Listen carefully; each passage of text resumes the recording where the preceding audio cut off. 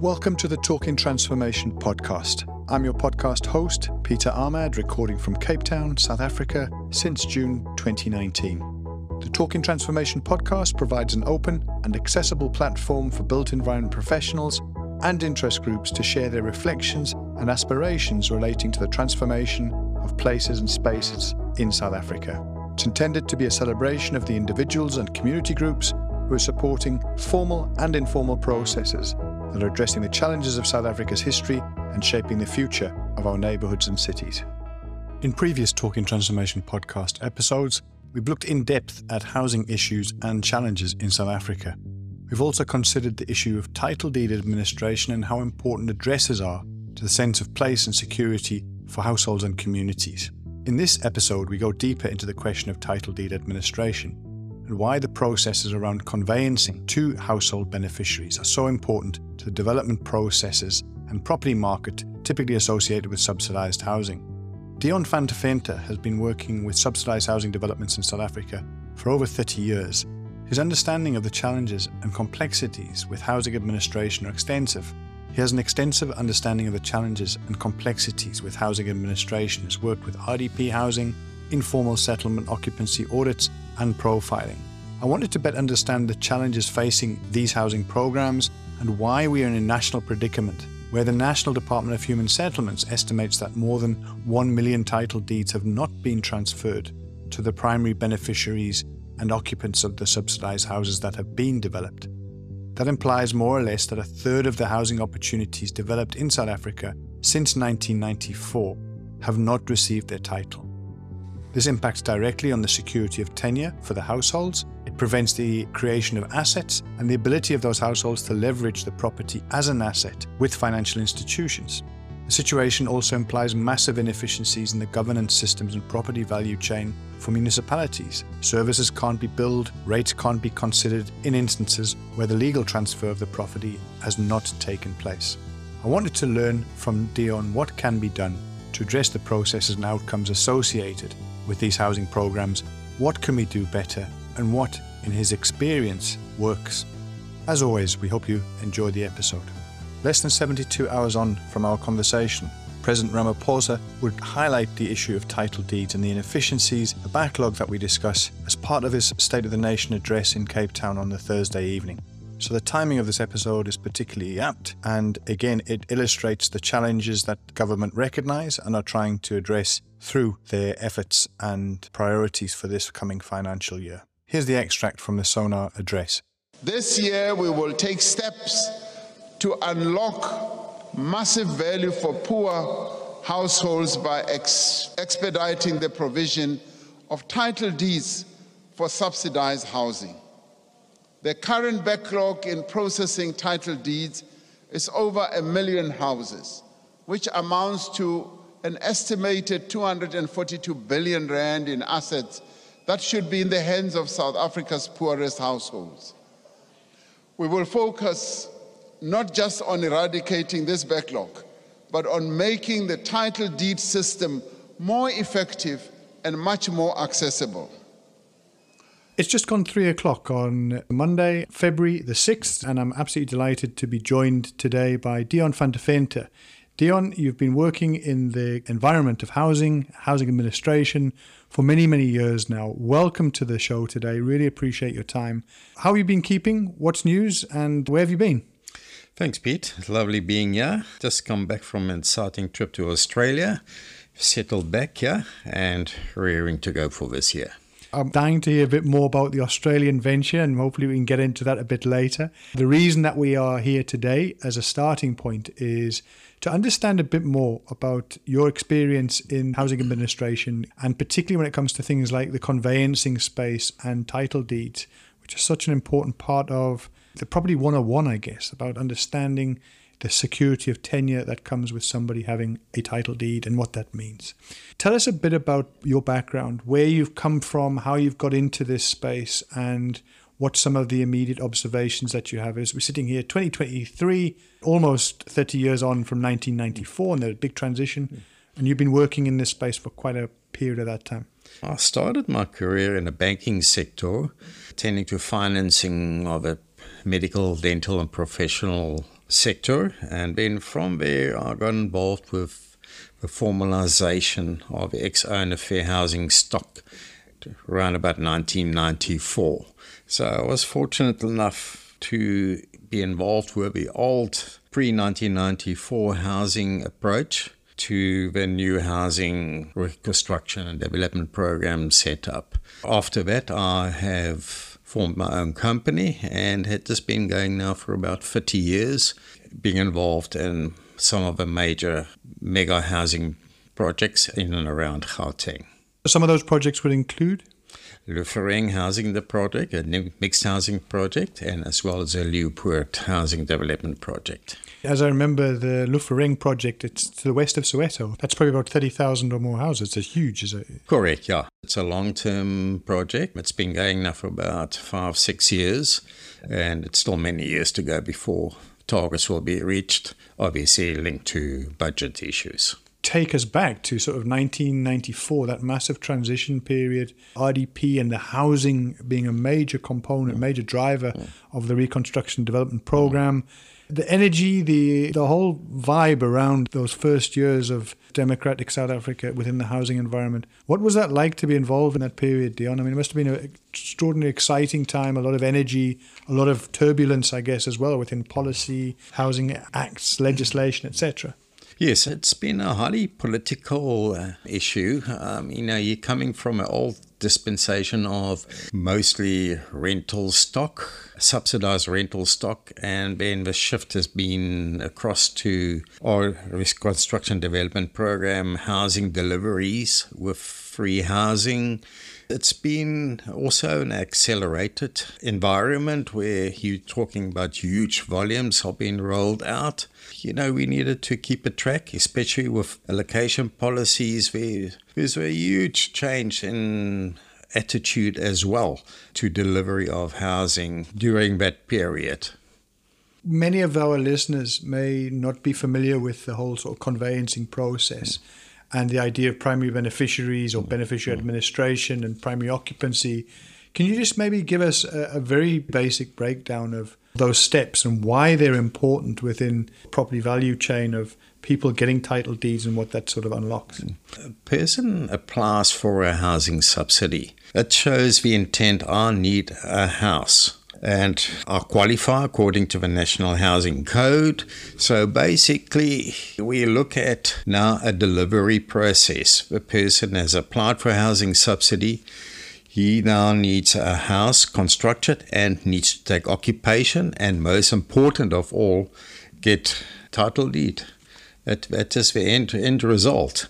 We're looking at real aspects here of getting a person from the application process smoothly to occupy the house without any issues, like for instance, as we will get to primary and secondary issues, is to get a person into a house knowingly that he's going to have to be there for the rest of his life or on lease until he can dispense of it after an 8-year period of time. You mentioned 8 years. Why is that 8-year an important time factor in this whole process? There is a process linked to the 8-year restriction of trade, which has got its pros and it has got its cons. The 8-year restriction of trade is basically linked to a title deed. That only comes into effect when a title deed gets issued. Prior to that, there is no restriction of trade. So you are sitting with a situation where a person applied for a subsidy, he's got an approval, he might have taken occupancy of a house, but title deed could not have been delivered or registered because of various issues. So now you sit with a beneficiary who sells their house without a title deed in place or abscond or rent it out. There's various reasons why. And you cannot restrict him because the 8-year restriction of trade is only applicable when there is a title deed in place. This is what the National Department of Human Settlements would describe as the illegal sale of properties. And it's interesting to hear what you're saying is that actually in the absence of that title deed, until that's been issued, you're in a sort of limbo. Am I understanding that correctly? Correct, yeah. How do you manage it? How do you penalize a person for getting rid of a house unless you do take actions which we look at? For instance, you can have a person who sells a house and you might look at maybe blacklisting a person, cancelling the subsidy, things like that. But then again, you're looking at processes, procedures, and I have not come across a person being blacklisted for selling a house or renting a house or disappearing. What is implicit in the policy is that if you've been a beneficiary and benefited from the housing subsidy scheme, you can't then claim a second time. So if you've stepped out of that, even in an instance where you've not received your title deed, but you were the primary beneficiary and the subsidy was allocated, you cannot then come back into the system and claim a second time around on another housing project in the same or different district. Is that correct? That is correct. One subsidy, one person, one property. That's basically the scenario which we're sitting with. Why do we find ourselves, Dion, in a situation whereby the National Department itself of Human Settlements is suggesting that in the region of 1 million households have not received the title deeds linked to housing opportunities post 1994. Now, that might not necessarily be a house per se. It might be the service site. It might be original stock even pre-94. But it certainly seems that we've got a major problem. Why is that? And what are some of the remedies, whether it's in the policy, the regulatory, or purely operational space, from your experience? Proper management of this whole process from day one is critical. You need to have proper comprehensive databases. You need to have the correct role players involved, especially the formation of project steering committees. You need to have all title deed instructions, all reports. You need to have a full analysis of where you are and where you're moving to. And most important is interaction with your beneficiary. Keep them informed. When are their houses going to be ready? Make sure they are still around, because you do have a situation where a lot of subsidy application processes take place and a beneficiary gets approved for a house, but the house is only going to be ready in a year or 2 or 3's time. So a lot of things happen in that period of time. I would say beneficiary administration process should take place as close as possible to the construction program to alleviate the problem of tracing beneficiaries who get lost in the system. Is it correct that what we've often seen is that process of the completion of the house itself, the service stand, has taken place prior to even things like the township being proclaimed, the general plan being registered, etc., and that we're now in a situation where decades on from that, the actual site, service, the top structure, but people are still waiting. And that linkage that you're describing between the completion and the administration, somewhere that's fallen off, and we now find ourselves trying to play catch-up. Is that a correct analysis? Yeah, definitely. To have a title registered, your technical issues need to be in place. Township registered, you need to have a proper SG layout approved, SG stand numbers, which is going to need to be linked to a beneficiary subsidy application, and not just a reference number initially, but I will touch back on to the issue of reference number. There are major issues with regarding to registration of title deeds. There's a lot of limits, but it needs to be explored. And I know there was a program implemented with pre and post 1994 title deed restoration project.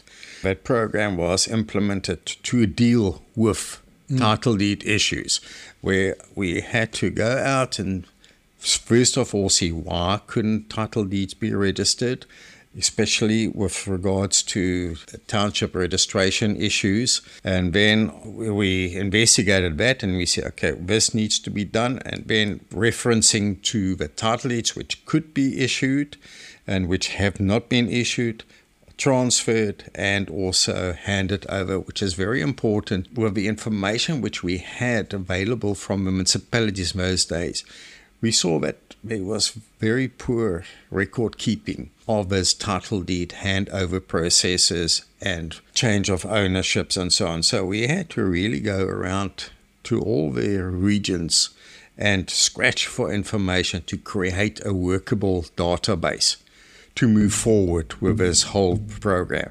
But there again, also, they were dealing with easy, fixable problems.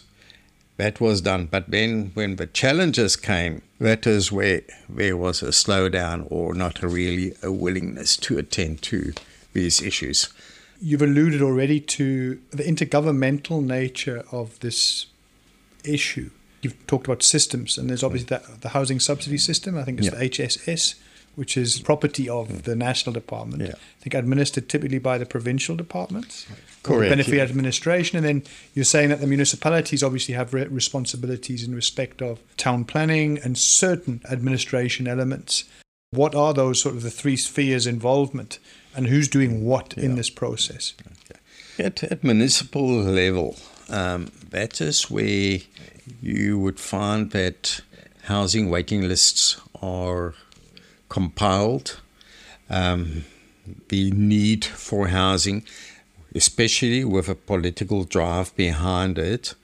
And then from there, you have to then have an allocation policy, a council resolution to see from this information from the municipalities at provincial level, because they are basically the allocations committee custodian, who is going to get a house. Prioritize old age, people with disabilities. You're looking at issues like a 1996-97 housing waiting list. So that is basically at that level. And then your national level obviously is where your funding comes in, and where obviously to create a project you need to apply for a budget, and that funding comes from national through to provincial, and then from provincial to municipal level. Given that interdependency between those three spheres, how well aligned do you think those processes and systems are? And is there sort of either room for improvement, or are there enhancements that you've seen that have worked particularly well within that period of time that you've worked in this space? As I mentioned earlier on, you need to form a project steering committee, which will have representation from municipal and provincial level. This will drive a whole project with the rules, etc., set out in that regard. If you look at an issue of combining or setting up a steering committee, you need to have the right role players involved. That is where you need to look at your beneficiary administration team needs to be involved.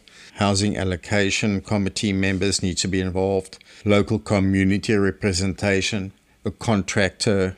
So, there is various role players as well as the conveyancers needs to be involved. So, you need to form a proper team.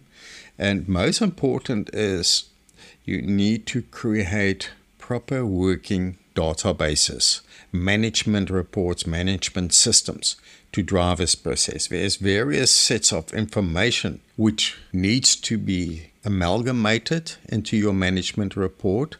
Like, for instance, tools which we have, which we need to look at, is your housing subsidy system, as we have elaborated on. That shows what will identify to you which beneficiaries are approved for a housing subsidy, who's declined, and which applications are still in the process. Another system which we need to look at is the housing subsidy financial system. That will direct you to the financial aspect of which stands have had monies paid against it for either a slab or wall plate completion or different milestones. Then you have a construction program, which is important. The reason why we talk about the construction program is you need to, according to that, identify and which houses are going to be ready for occupation in time to give the beneficiaries at least a month notice to move, because they obviously where they are sometimes have to give a month notice to move out. As you can see, there is different aspects which combine and give us a greater picture. Even an issue like the key handover database, the title deed instructions to conveyances, all those type of items need to be reported into a consolidated database, and it needs to be managed and updated properly and continuously. In the utopian world, it all works and all the parties are there and the administration is seamless. It would certainly seem the way we're at the moment is that there have been deficiencies in that. You've alluded to this title deed restoration program, trying to get the title deeds to the households, but again, dealing with what was supposed to be on the system, according to the HSS, the original beneficiaries who may well have been long gone. So you often find yourself, if I understand again correctly, this idea of a regularization process. Can you maybe explain a bit about what a regularization process is and how that differs for example, that installation of the initial primary beneficiary? Regularization, in short, means that you have a beneficiary who's applied for a housing subsidy for a specific house. On completion of a house, a beneficiary now needs to take occupation, and he's not traceable. For various reasons, abscond, moved away, the house, unbeknown to you, have been sold, rented, or beneficiary is deceased and there is no dependents or spouse or partner there. So basically you're sitting now with a situation with regularization. If you look at primary case, you have a beneficiary now in a house who's not approved for that house, and he's got no paperwork to prove ownership of that property. That is, in short, what triggers regularization, because now you're sitting with a beneficiary in occupation of a house. How do you deal with it? What steps do you take? What does the policy say? What actions needs to be taken? And this is where it gets tricky, because it gets costly and lengthy affairs. It also, I guess, implies that there's almost a double job, that you're going to have to relook at the conveyancing, relook at the legal, may even include some of the planning costs and so forth. Is that correct? Is there a sort of duplication then of some of the costs associated? And again, who bears those costs? Yeah, look, the cost factor is unbudgeted. Now you're looking at, you have to do occupancy audits. You need to see who's in the house, how did they get there, analyze it. That is quite costly. Further, you need to deal with trying to trace the original beneficiaries, which means advertising, local newspapers, at municipal offices, etc. So look, there are legal rules to be followed and steps to be taken before you can now say, look, we have exhausted all avenues, now we can regularize. But you have to show proof that you have taken ample steps to trace a beneficiary, and this is the steps A, B, C, etc. What is some of the documentation that would typically be coming up in the regularization processes? I'm guessing people would be providing things like affidavits and so forth, which is clearly, that's not the title deed. Yeah. It's back to this thing of, in the absence of that, you're into, from a legal point of view, sort of jeopardized situation. But I mean, what is it that typically people are using to demonstrate that ownership, whether it's through means like the police station and affidavit versus other written submissions? What's your experience show and demonstrate what people are using? We have come across many issues with regards to affidavits, either at a police station or through lawyers, etc. Very flimsy drawn, not much information involved. Just, Mr. So-and-so have purchased this house, and you will never find a specified amount. People just don't want to go that route. In occupation, sometimes it's forceful, illegal occupation, intimidation. So there can be various reasons for people getting into occupation, but the basis is a person sells the front door key to that house for X amount and they move away. That is basically what it boils down to. Tell me a bit about what your sort of practical solutions to dealing with the regularization could be in the future. I would look at a issue of amnesty, where you do have a beneficiary who is in a house. He is either a non or pre-qualifier for a housing subsidy. And we need to now look at, we do not want to evict. We rather want to try and go a route of, as you say, regularization and effect ownership.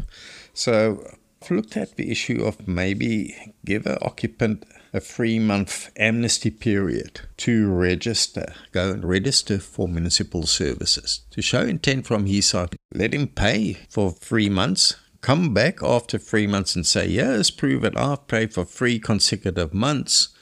And now we say, okay, fine, you got a willing occupant. Let's look at the way forward through the legal processes. How can we effect ownership?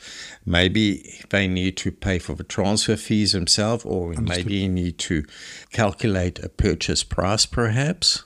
But we must take in consideration these houses have been built, a subsidy funding has been made available, and the funds have been paid. So it's not an issue of recovering of monies. The subsidy, say the level of a year or so ago, is 116,000 Rand. That subsidy has been paid. The developer has received his money. He's happy. One subsidy, one budget. You cannot create a replacement subsidy and have 2 subsidies on one stand. So you need to deal with whoever is in the house now needs to get ownership, but not linked to a new subsidy process. Deal with the de facto arrangements as you find them. Has this been tried anywhere? Is this something that you think is workable? Has it been discussed in some of the policy conversations?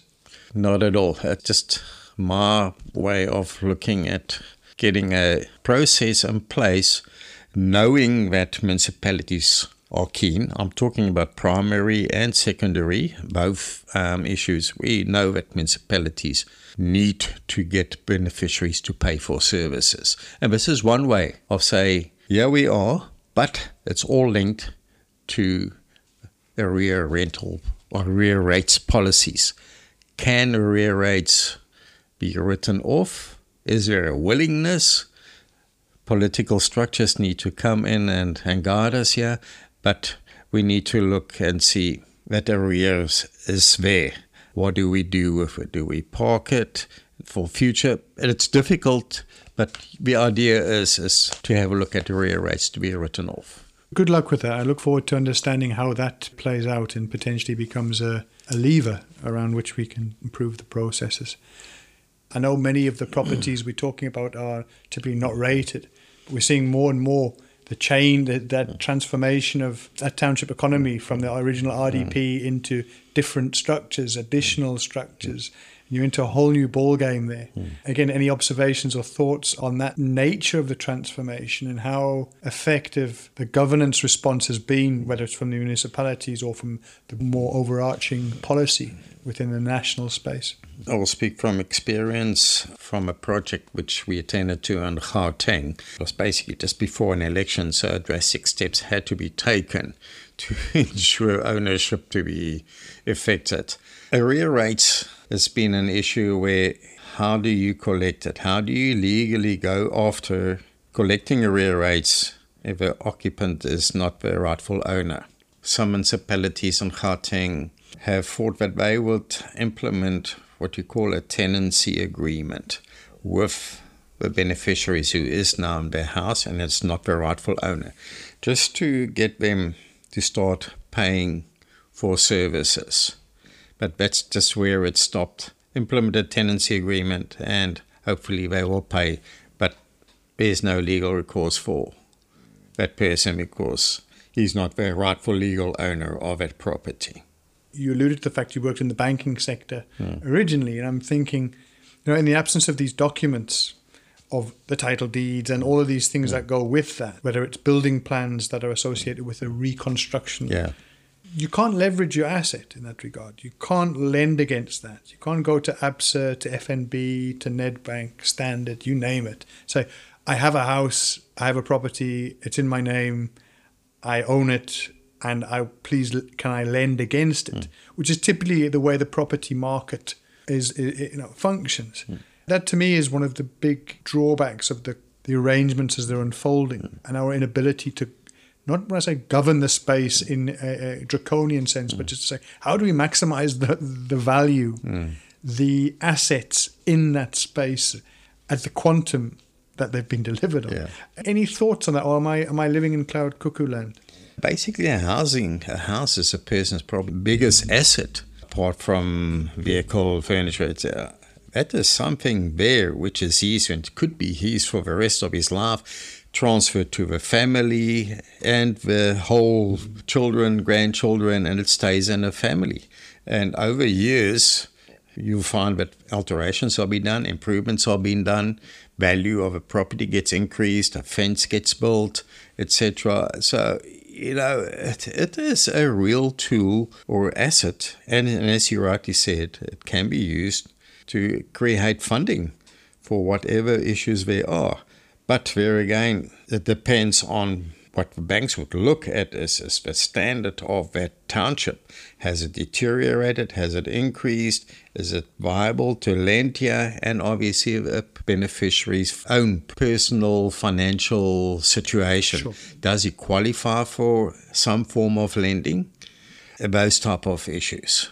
At the beginning of our conversation, we talked about the administration of particularly the RDP span. I know that's more recently been talked about in the sort of breaking new ground, BNG typology, etc. But the other bigger program shift, I guess, over the last few years has been this idea of the FLISP, Financial Linked Individual Subsidy Program. Can you maybe just reflect on FLISP and how that's different from, or complements rather, the housing subsidy, and just your observations on the strengths and weaknesses of that as a particular housing program? Let's just take a reconstruction development program house. A beneficiary qualifies if you earn less than 3,500 Rand a month. Expenses on that property is basically water, lights, rates. If you look at maybe 300 or 400 Rand a month, you're looking at about 35% of disposable income goes towards services. Now, if you take a person who earns 3,501 Rand a month, he doesn't qualify for an RDP house. He now needs to go and rent somewhere, maybe pay 1,000 Rand a month rent, plus all other expenses. They're disadvantaged because now suddenly you're looking at a percentage of around about 40% of disposable income, which is very unfair if you look at the fringe around 3,500 Rand. Now, FLISP comes in and it says, okay, we will finance an income category of between 3,500 Rand and 22,000 Rand. Obviously linked to bond finance. You need to go and qualify for a bond at a bank and full ownership, as we know. And also, it must be a newly developed project, registered with NHBRC. So you're looking at a new concept, more structured, level for bonded houses are normally higher than RDP level of services. So it's a lot of positives in this market of FLISP. So basically, you can approach any bank and then according to your salary scale, you qualify for a subsidy. I think it's about 30 or 40 different quantums between 3,501 and 22,000. I think maximum amount of subsidy is about 120,000, round about there. That helps you then, that money can get put back into your bond to decrease your bond payment. It's very helpful. Some people might get 100% bond and that subsidy money can come back to them as such. The basis of that FLISP is consolidating all the means of finance. Yeah. The subsidy, the bond finance and individual savings and so forth into that mix and trying to get the degree of subsidization more fairly aligned, correct? Correct, yeah. Your thoughts, Dion, as to how successful the FLISP has been? I mean, is that something that you spent a lot of time, particularly up in Gauteng, on in terms of the administration side, or is that something that you think is still finding its feet? The response, for example, from the banks and so forth. Any observations that you might have had? We do FLISP administration for our clients, and we've attended to about 1,000 in the last 2 years with hardly any problems. There's a large project in Lufering, which is very successful. But then again, you need to have a right product price. You can't outprice yourself. You'd probably need to look at a product price between 5 and 800,000 rand. That's probably the best average product you could look at. You can go over 800,000 rand, but then again, not many people do earn 22,000. You're catering for people in a category of about 15, 16, 17,000 rand, which is your mid-management level beneficiary. Yeah, I think that affordability issue is a significant one. Here in Cape Town, for example, it's something like 70% and more of households in Cape Town would be below 20,000 rand household income per month, which starts to raise serious questions. I think we can always think about affordability, in Cape Town as seem to be an outlier in that property space. But your knowledge of Gauteng is useful here around what is the market there? What is those units in Lufering being marketed at this stage? Is it at that sort of 700 to 800,000? And are you seeing that it's being progressively pushed up with the cost of living and cost of materials, which are obviously through the roof? It has over the last couple of years, especially where the cost of land and services has really affected final product price. But it's definitely been an increase in the product. But there again, it's a give and take. You add a little bit of extras to a house, nice cupboards, etc., finishes and so on. So it's just not a takey. The developers there have been very good in their planning and giving a marketable product. If we were to put you in as the new Minister for Human Settlements, and you had the chance to wave a magic wand within the policy space and the operational space, what would your primary thinking be in the shifts you would want to make? My recommendation is basic. We need to have a look at a review of your current subsidy application form. It's management to make sure that you get a rightful beneficiary in a house as soon as possible. We need to look at, when you do a subsidy application form, pen down a beneficiary that with an affidavit, I will take occupation of this house within 30 days of notification. That has not been an issue before, because everyone ignores the situation that progressively a person will just move in. But it's what? Beneficiary education is very important here. Then I think we touched on a restriction of trade clause. The 8-year clause. Yeah, the 8-year clause. Now, as I've said, it's only applicable or kicks in when there's a title deed. Let the legal eagles look at maybe incorporate that in the housing subsidy application form so that a restriction of trade becomes applicable on day of occupation. From our side, I think that's important. And also, you do have a clause in the subsidy application form which says that if province cannot give you title deed or transfer within a period of 3 months, they reserve a right to cancel your subsidy. That is a clause in the housing subsidy application form. Everyone ignores it, and it needs to be reviewed because it can be used, but it has been ignored up to now. Let me just understand that. That sounds like quite a profound issue you're raising there.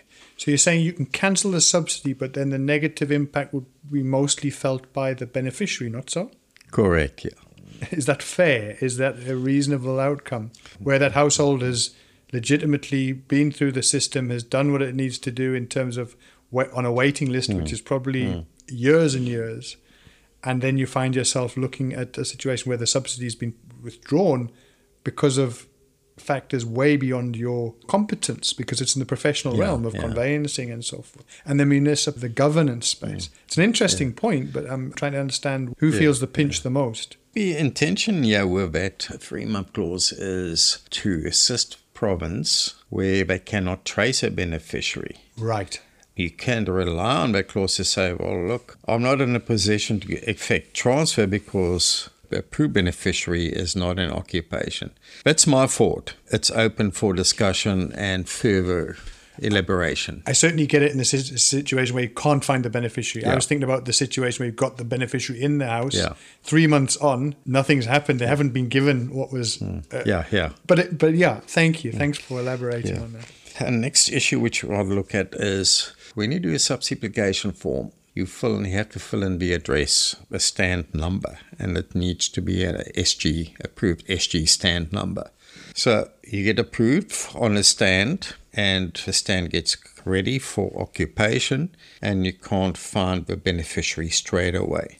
Now you're sitting with a situation of a house which is empty. Beneficiary is not traceable. My motivation here is what we call a delinking of a beneficiary, where you delink a beneficiary's name and ID number from a proper SG stand number, and you link him to a reference number.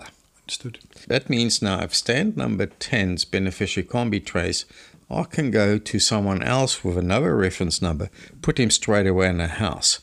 So basically, you're going to link a proper SG stand number to a beneficiary on the housing subsidy system once he's taken occupation with all the relevant documentation signed. It's a thing which I have taken up in Gauteng, but we're still waiting for results or illegals to apply their mind there.